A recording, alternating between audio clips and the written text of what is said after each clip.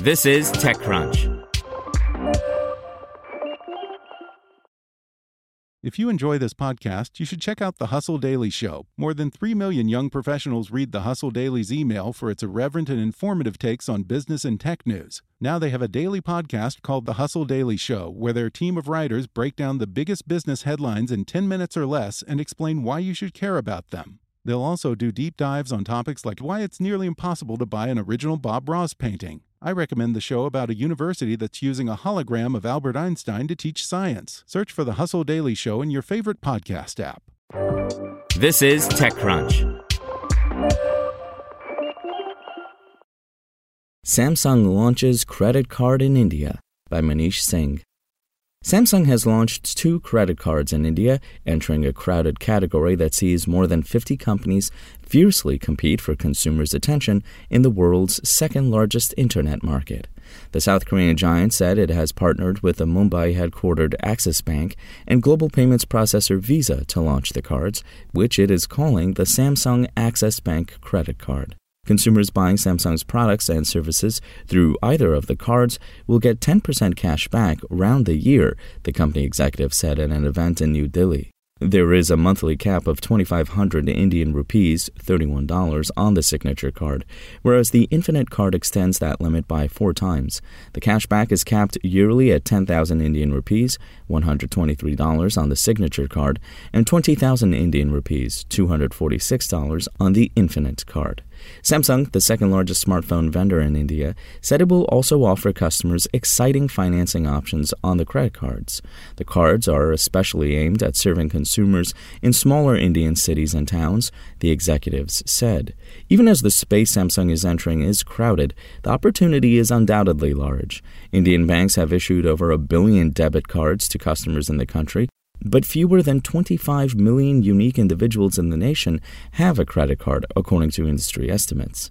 Customers will earn rewards for spendings through their cards and get access to deals from local firms, including food delivery service Zomato, fashion e-commerce Myntra, online pharmacy Tata's 1mg, grocer Big Basket, and Urban Company.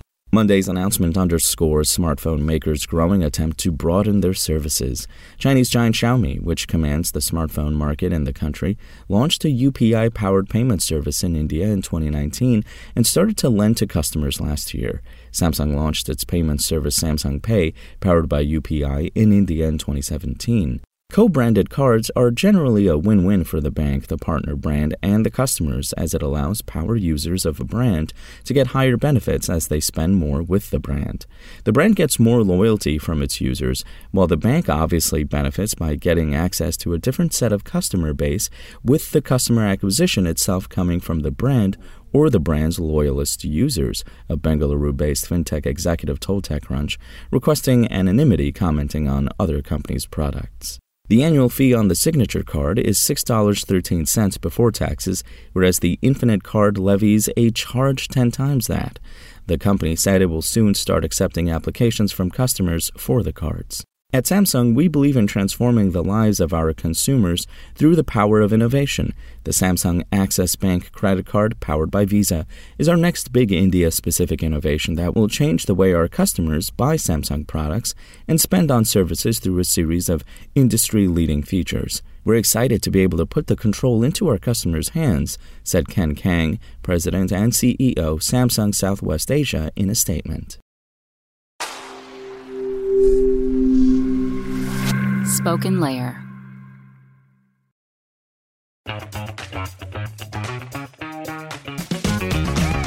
Hey there, I'm Dylan Lewis, one of the hosts of Motley Fool Money. Each weekday on Motley Fool Money, we talk through the business news you need to know and the stories moving stocks on Wall Street. On weekends, we dive into the industries shaping tomorrow and host the experts, authors, and executives that understand them. Tune in for insights, a long-term perspective on investing, and of course, stock ideas. Plenty of them. To quote a listener, it pays to listen.